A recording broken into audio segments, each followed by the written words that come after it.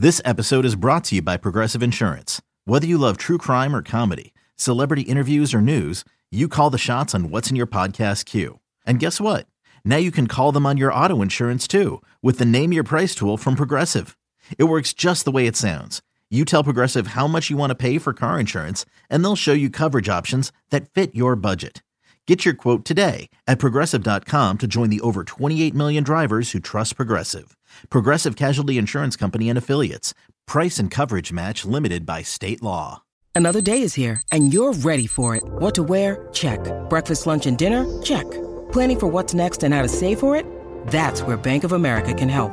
For your financial to-dos, Bank of America has experts ready to help get you closer to your goals. Get started at one of our local financial centers or 24/7 in our mobile banking app. Find a location near you at bankofamerica.com/talktous. What would you like the power to do? Mobile banking requires downloading the app and is only available for select devices. Message and data rates may apply. Bank of America N.A., member FDIC. Game time with Boomer Esiason. This week's guest is 11-time NCAA championship coach, Geno Auriemma. This year, we've been privileged to have Mike Krzyzewski, Jim Boeheim, and Tom Izzo on the program. But even together, those three coaching giants couldn't match the 11 national championships earned by their Hall of Fame colleague and today's special guest. It is my pleasure to welcome the man who built the UConn women's basketball dynasty from scratch. His name, Geno Auriemma. Geno, great to see you and welcome to Game Time. Thanks, Boomer. I really appreciate it. Thanks for having me. All right, so you're a funny guy. I've interviewed you before, and you make it all the way to the Final Four against South Carolina. And I'm just wondering, a coach of your stature, all the accomplishments, you had 11 different starting lineups. Do I offer condolences for the loss, or do I say, man, what a great run you guys had? Well, I think when you're building a program, and you played enough sports and you played enough high-level sports to realize getting there is really hard. Getting there is really important. But I think, let's say after you've won a Super Bowl or two, or, fortunate enough to win more than one or two, I don't know that you celebrate getting to a Super Bowl. You want to win it. But I think sometimes circumstances and how you got there and what happened along the way, makes some trips there more, maybe more rewarding than others if you don't win. All right, well, I'll tell you, you said at the Elite Eight game, to win that game is the toughest game to get to the Final Four. And obviously you beat the number one seed, NC State, and that was really difficult. And then after the game, the one thing I've really not seen much from you was this emotion. And everybody was wondering whether or not Geno Auriemma was suffering from some sort of burnout from coaching and all that you had been through this year. Any truth to that? That does happen. I think it happens to all of us where you feel like, man, what we had to go through. Mm-hmm. I don't know that I would want to coach like that every year and have to deal with all that. But that NC State game, I think, took a lot out of a lot of people. It was just one of those classic games, and we won it, we gave it back. We won it, we gave it back. That was a very emotional. It was a very emotional game on top of a very emotional season. Yes. It's strange this college basketball season. I watched Roy Williams in the stands watching Mike Krzyzewski coach his final game, and then out of the blue, Villanova's Jay Wright decides to retire. And, of course, Rutgers women's coach, C. Vivian Stringer, just retired as well. I'm just wondering, is this all part and parcel to the new landscape of college sports in general with the NIL situation that you guys are dealing with and also the transfer portal, or you think just these felt like it was their time? I think it was a little bit of both. I think there's certainly a different challenge now than there's ever been. As you know, you play for some coaches are notorious about controlling as much as they can. Mm-hmm. And then when you're hit with a bunch of stuff that you can't control, you have to make a decision. Is this something that I can live with? And I think a lot of us older coaches that have been around the game for a long, long time, you all have to adapt and you all have to change. But some of the things that are happening right now, as much as everybody wants to say it's great for the athletes and all that, it's really not in so many ways for 95% of all the athletes in America. But certainly for the coaches, it's enough to give you pause. And I think if you've had a lot of success in your career and you're not chasing anything, you can say it's time. And I think that's what happened. All right, we're just getting warmed up with the great Geno Auriemma. We'll look back at his Philadelphia story when Game Time continues right after this. Geno Auriemma, who's the wine that you would associate with the great Sue Bird? A red French Burgundy, because she's just so smooth.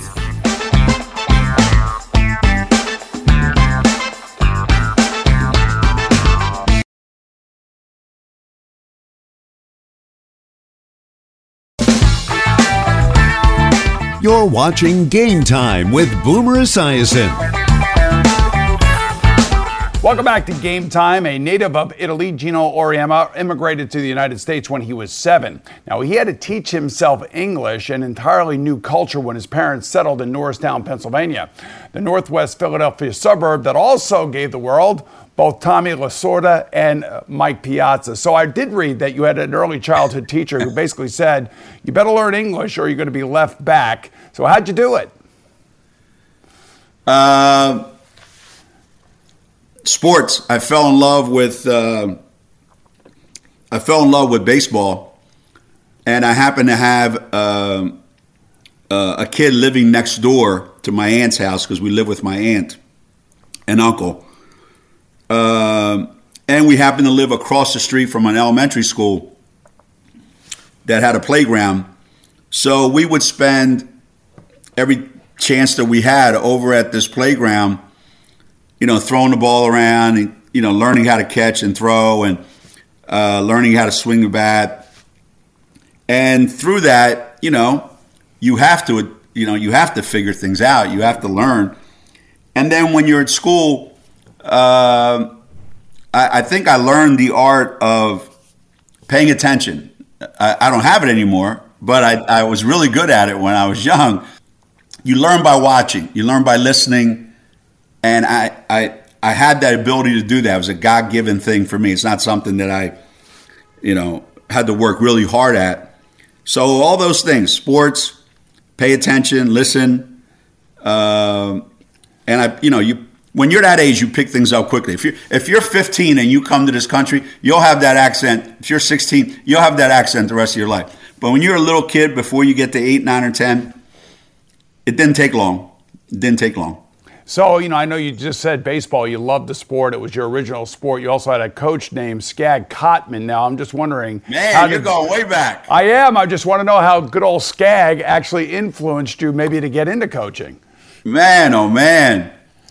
Well, obviously times were different then. And this guy, he saw me, and I guess, he took a liking to me. And I remember him going out of his way to help me, because I think he knew my background. Mm-hmm. And I think as I got older, I was fortunate enough to play for a bunch of really good coaches.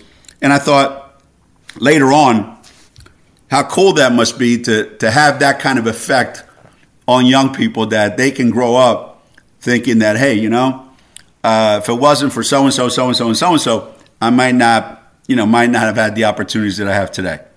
It's amazing, Coach, that you and Chris Daly have lasted this long together. And I think she was up for the job as well as you were. You hired her as an assistant coach. You're like an old married couple, if you ask me. I watch you and I see the interactions between the two of you. How have you guys been able to keep that relationship as strong as it's been, as successful as it's been? I think most head coaches that really, really have a lot of success have some stability on their staff. And I think most head coaches that have a lot of success, or even business leaders that have a lot of success, are smart enough to surround themselves with people that are better than they are at the things that they're not good at. And all the things that I love to do, I do. All the things I don't like to do because I'm not good at, Chris loves doing those things and is great at them. And so I give her tremendous autonomy to do her job and to be anything she wants to be. And it's worked out great because I understand that without her contributions, we wouldn't be where we are today.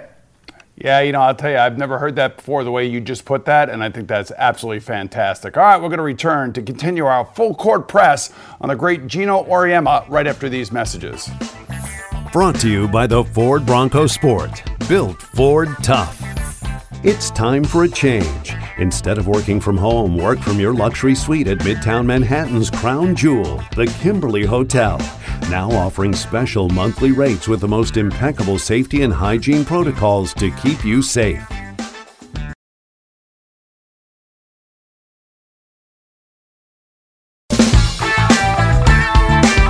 Welcome back to Game Time with Boomer Esiason. Geno Auriemma likes to say, I don't coach women, I coach basketball players. When pressed further about how he trains people, he often responds, I go by the old-fashioned Italian Catholic way. You make them feel guilty, which I've had a few of those coaches myself, coach. Another famous Italian-American coach, Vince Lombardi, used to say perfection is not attainable, but if we chase perfection, we can catch excellence. And I would imagine that's exactly the way you approach things. I think you're absolutely right about that. There is something to be said for, giving people something to strive for that 99% of the time they know is unattainable, because it also allows you to find out how competitive they are. If you give someone that's something to achieve and it's easily accomplished, you don't really get to find out their fighting spirit, their competitiveness, their willingness to do whatever they have to do until you put them in a situation where there's only one way out of this thing. And even if I do 99.9% of the things right, I might not get it right.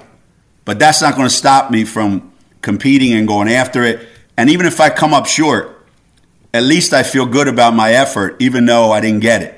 You and I share an admiration for the great Knicks teams of the late 1960s, early 1970s. Those who were coached by Red Holzman. And we loved Red Holzman's style of play, the unselfishness of the 70s, and like I said, the early 60s. How would you characterize that unselfish, hit the open style brand of basketball as opposed to what we're seeing a lot more of today, especially in the men's game, not so much in the women's game? I see a lot of the same traits in your team as I saw in the Knicks back in the days, but the men's game has changed so much. It's become such more of an individual type of sport. When people say, younger people even maybe, who's your favorite player of all time? I would say Walt Frazier. And they would go, huh? And I said, yeah. Walt Frazier. He was the guy in the seventh game when Willis Reed walked out there and limped out there. They don't talk about Walt Frazier had a triple-double that day. I think he had 36, 14, and 12, something like that. And I said he epitomized everything that I always thought made a player great. And there certainly have been others since and before. You couldn't stop him from scoring anytime he wanted, and you couldn't score on him. That, to me, is the essence of a superstar. And yet, he played on a team where everyone interacted on every possession. The open man got the ball. And everyone played their role perfectly. And you could still be a star on a team like that. The game has changed now because it's gotten faster, I think. It's gotten more physical, probably. There's more of a premium put on, I guess, more ball screen stuff, and I think there's, once somebody's successful with it, then everyone goes to it. The game's wide open now. There's more formations, more different routes that people run, more guys going out for pass. I mean, it's just everything's just blown up, and sometimes it's fun to watch, sometimes not so much fun. Well, just you should know that I had to have a pair of Puma Clydes. And they were named after, of course, Clyde Frazier. When I grew up, I loved Clyde, and I love him to this day. All righty, we'll be right back to elicit Geno's thoughts on everything from X's and O's to ex-players in just a moment.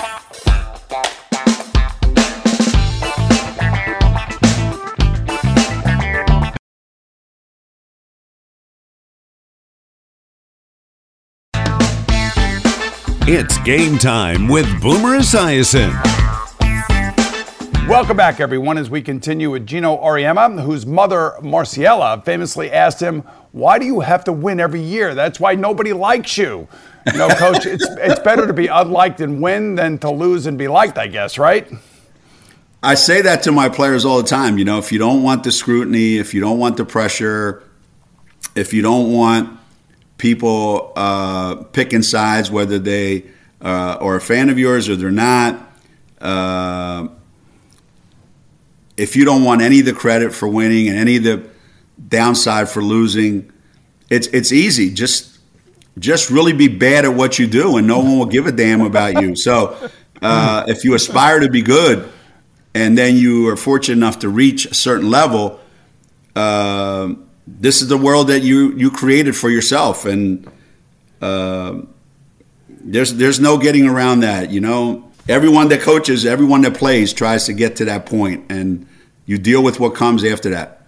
You know, it's got to be something for you to, talk about legacy. You talk about being around a long time and winning and everything else, but there were 10 of your UConn alumni playing or coaching at the Tokyo Olympics. And, and I'm just thinking, when you're there and you're seeing all of this, it's just got to be an amazing feeling for you to see all these people that have been a part of your life turn into successful athletes and coaches themselves. Yeah, some of the kids that I've coached that went into coaching and became really successful, I was really, really surprised. The players that played for me that ended up being Olympians,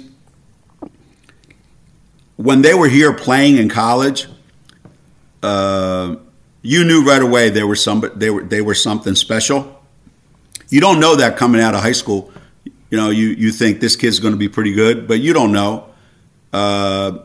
You can get a kid again. That's everybody says this kid's one of the top 3 players in America, and not turn out that way while you're coaching him. And then you can get someone that. Someone might say, it's going to be a stretch for them to be that good at Connecticut, and they turn out to be spectacular. So, but once they're here at UConn, I think when they leave here, nothing that some of them do has surprised me. All right, we're going to take a quick break, and then we're going to return with some well-fermented questions for Geno about vino right after this. Drive into Manhattan for an unforgettable staycation at Midtown Manhattan's luxurious Kimberly Hotel. Treat yourself to New York City without the crowds, protected by our highest safety and hygiene protocols to keep your family safe.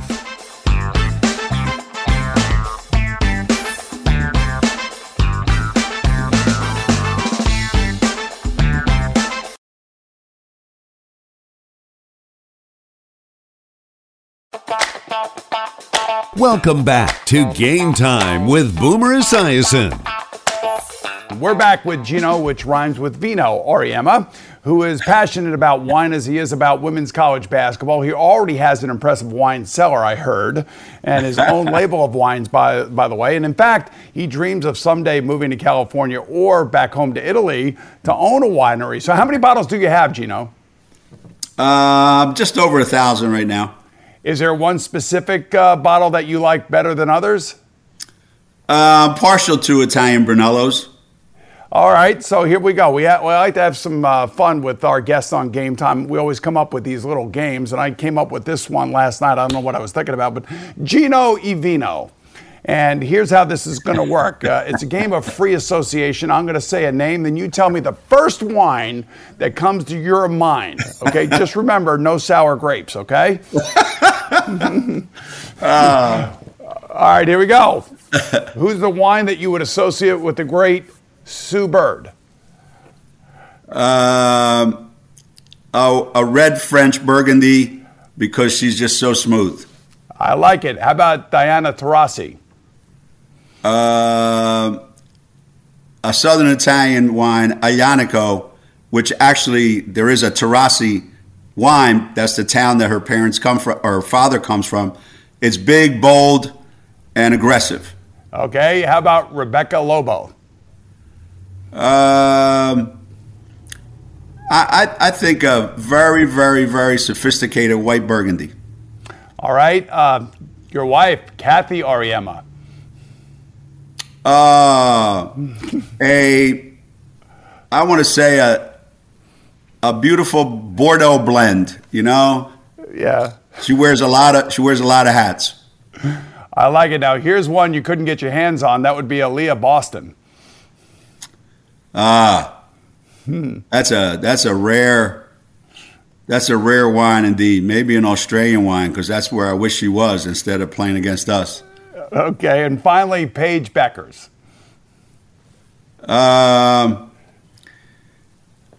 Geez, oh man, that's probably the toughest one. It's the youngest wine, maybe. Maybe it just needs a little bit, a few more years to really reach its potential. Yeah, I agree with that. Maybe a cab, a California cab that's fruit forward, really, bam, hits you right in the face when you open it. But you know it's going to be better down the road. You know what? I love it, Geno. I love your passion for college basketball in general, women's college basketball to be specific, but also for wine, because you and I have a lot in common. The Knicks, the wine, and we both love basketball. Well, I'd love to talk to you about wine down the road. All right, I look forward to it. Our thanks to Geno Auriemma for joining us today, and to all of you for watching on Boomer Esiason, and I'll see you again real soon right here on Game Time. And all I ever wanted from anything, this game, from friends, acquaintances, was the respect of how I do things and how I represent my family, my school, my program. And this is the ultimate sign of respect. And I want to thank all of you that made it possible.